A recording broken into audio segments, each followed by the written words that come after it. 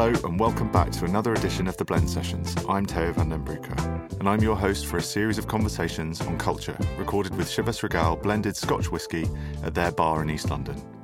Each week, we bring together two creative minds to talk about how collaboration and the blending of different skills have shaped their work and been the key to their success. The discussions cover art, photography, food, fashion and literature, and are an inspiring, informative look at how the creative process works in these worlds.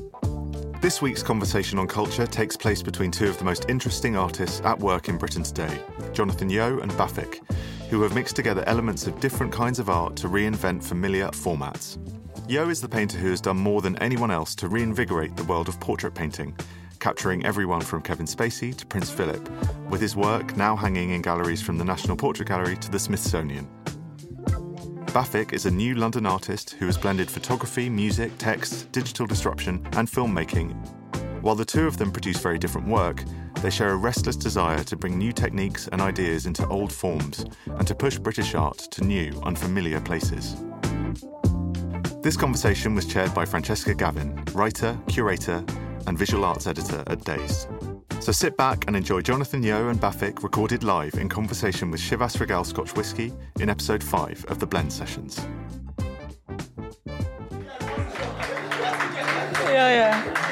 Thank you very much for coming. And to begin with, firstly, we have Jonathan Yeo and Bafic. And I think the best thing, if you both can just...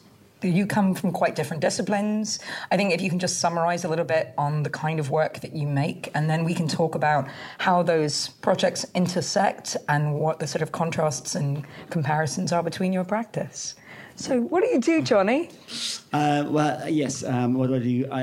My daughter sums it up as I do colouring in, and she's very embarrassed about it. But yes, I'm an old-fashioned painter.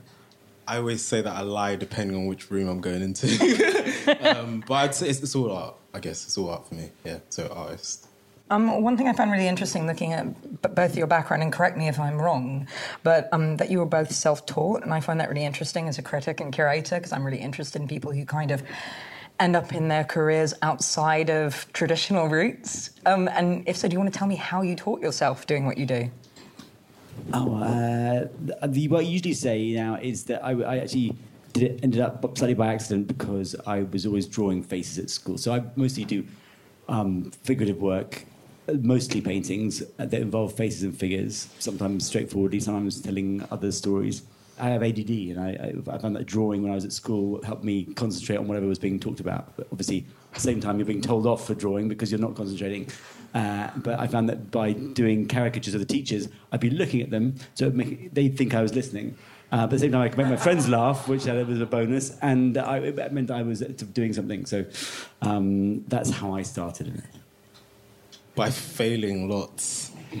So I guess with photography, just picking up a camera and just messing around with film, different techniques, different things, and walking around lots and just being in places. I guess with taking photos, you can get in the room and you're there and you can be really quiet, but then the moment that camera goes off, you're like, there's a reminder that you're there. So it's just like, just being in the room but not being like there. You're just in your own place. And so just failing lots, I always like to say. That's the best way to learn anything, by failing lots. Mm-hmm. And easily done. Probably the easiest thing to do. Fail, great. I also find that really interesting that if you're coming from like a photographic background and you're coming from a very much a portrait painting background, what kind of initially drew you to the face in both of your cases? Because actually it's not the most, let's say, fashionable thing to be doing, being drawn towards faces. People are drawn, at least in the fine art world, more towards like ideas of narrative, of concept, and I think coming back to the figure is really interesting at this point in time. Okay, well, I suppose that, there were two kind of big orthodoxies when I was starting off, which would have been in the early 90s now, mid-90s. One was that figurative art was out of fashion, so you couldn't even be taught it, so I wouldn't have been an option really going to art school. And the other was that you had to pick one discipline, one area of interest, and stick at it, and that was your thing.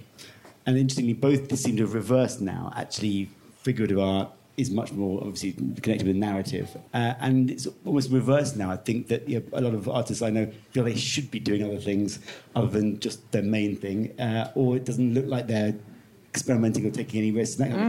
As it happens in both cases, it seems to be interesting to me. I've ended up doing because I had to get good, I ended up doing portraits because I like portraits. I wasn't very good at them, so I had to do it a lot to get the hang of it. And actually, things have come around, and now it's an interesting time. It's you say it's not an obvious thing to do faces. For me, it's the most obvious thing in the world because it's when you look in a room, it's the first thing you check out. It's the faces. It's as human as animals, we are biologically designed to analyze those things first because you pick up more information from the other faces that you see than anything else. And so whether people are potentially someone you're going to connect with, someone a threat. I mean, obviously this goes back generations to when we had to sort of survive contact with other people. So whether someone might be a threat or potential sort of friend, or whether they're old or young, whether they might be a sexual partner, whether they might be someone you're going to work with. So all these things, instant reactions by looking at someone's face. Then you pick up other bits of information by from what else you see.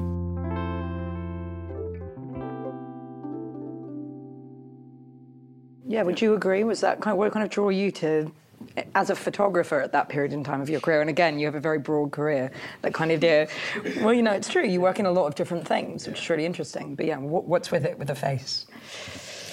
It's talking to people.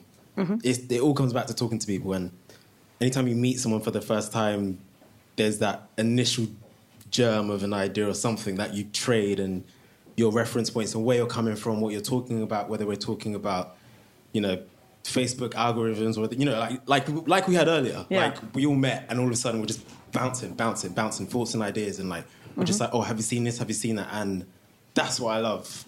And all of that happens, and then you take a photo, and that may or may not come across in the photo, but the person you're taking a photo of opens up to you in a way that they wouldn't have if you just went up to them and said, "Can I have a photo?" And Mexico. I was in Mexico last week, and the night Thingy Bobby was elected, and, good name. And the next day, we were at this insane I'm not trying to. This isn't flexing. I'm just saying facts right now. Yeah.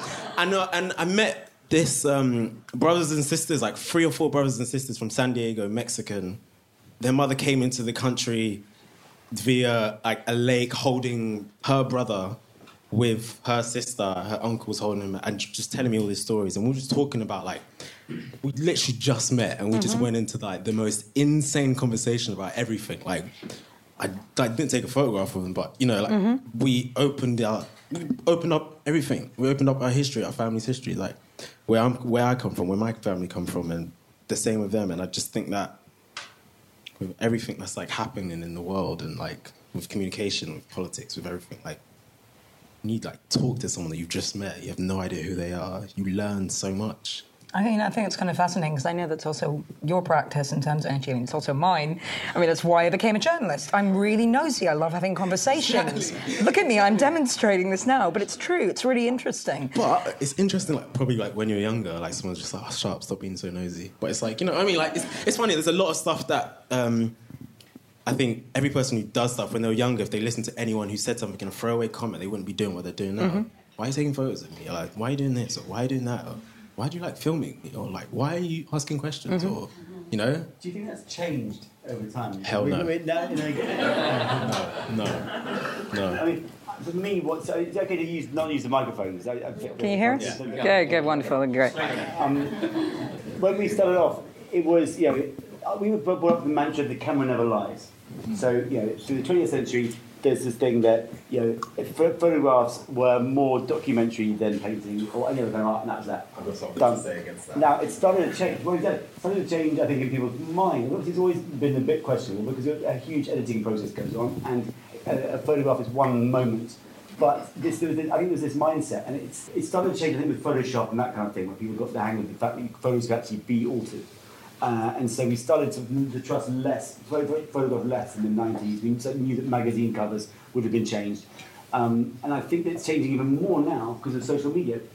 People use images every day. People make images, take photographs. 15 years ago, you took a photo and you sent it off to a lab to be processed. You couldn't see it straight away. It would come back sort of weeks or months, whatever, later, and you wouldn't necessarily know why some photos were better than others. You didn't learn the process.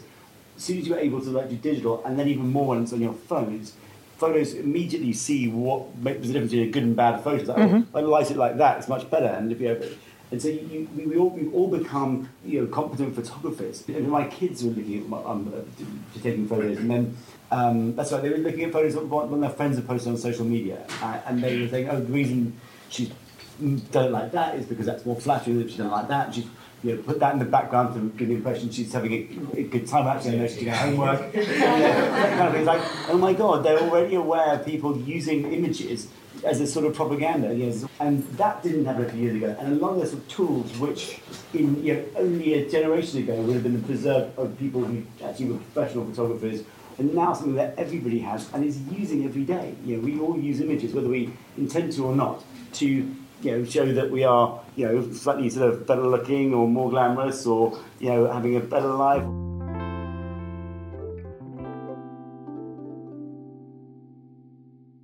Johnny, because you came from a more traditional medium of painting, but you're now really active on Instagram, and you're working on a lot of technological projects with unnamed companies that we won't talk about, but you can discuss that. Yeah. I'm really curious to see, it's really interesting seeing how artists are responding to this changing landscape, not as something necessarily, as an opportunity, I suppose, and something that, it's not necessarily about technology, but it's about talking about our relationship to each other, but through technology as a medium. And I'm curious to see how you're using that to adapt what you're doing. I didn't go into it thinking that it was going to become part of the work. It was a sort of accidental thing. I had a reason to go over to California a few months ago, and by chance had these various intros to some of the technology companies, and went to see various things that are going on. I'm sorry if this is very obvious to some of you guys who are more into it than I am, but there's so much changing at the moment, and virtual reality, augmented reality, artificial intelligence, loads of other things which are going to impact on our lives, like driverless cars, and all these things are going to come along quite soon and change the sort of landscape of the cities and everything. I was really struck by how dramatic these things were, and how I just had no idea that these were happening at all, let alone happening soon. And just by way of example, you probably all, some of you may have tried this, some probably haven't. I've had this virtual reality gear on loan from Google for the last few months in the studio, and it's the Vive. It's the one you can. It's a bit like Oculus Rift. It's the one you can walk around and it knows where you are, and you can manipulate things. It's very dramatic. Everybody who hasn't tried it before, and that's most people actually, because it's quite new, are completely immersed in it as soon as they put the headset on. So not even the earphones where it tracks where you are and moves the sound around. Just the visuals. You are completely, all your other senses, all your logic, all your memory, everything. In fact, you just go into a room, put this on, you're still talking to people.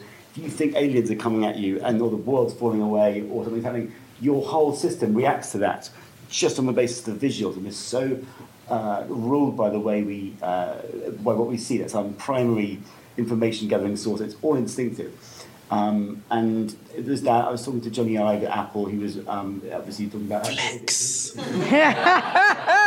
You just read my mind. I was like, just my old mate. I'm not just going to say that like you didn't just say that. Johnny knows everyone. It was a chance thing, but he's my sort of information. So I got certain random sources of information about these things. But he was like, we had this discussion about editing. Obviously, the iPad and that kind of thing. It's all visual, and you process information so much faster when it's visual. Getting rid of keyboards, getting rid of any sort of interaction stuff, telling something what to do, is obviously the quickest way to speed up any process. And so many of these things came back to things that were logical, and things that you have to teach yourself as an artist. The things you do to save time, and the way you can sort of use sort of visual references to kind of imply things, whether it's obvious or not. And I just think that there's a really interesting intersection now between sort of creative arts and technology, which is going to increase. And there's a sort of importance to it as well. I think that in the next few years, these areas are going to explode. It's going to move out of the kind of realms of computer gamers and the people who've kept up with it and know these things are coming, and move totally mainstream very soon. In 2 years, everyone people won't have phones anymore. Everyone will be going through glasses like these, and we'll be doing things with hand gestures, and you will be you won't be able to drive your car in a city. Everything will be driverless and travelling at the same speed, and everything. There's so many things which it's hard for us to foresee now. But I'm reassured, I guess, by the way a lot of these things make total logic as an artist, and you kind of want to encourage other people especially in a city like this, especially a lot of incredibly creative people. There are going to be huge opportunities to do things in 3 dimensions, to be whole worlds to be designed and imagined, which can then be experienced by people everywhere immediately. And I think that there's a great opportunity for people in where these two worlds overlap.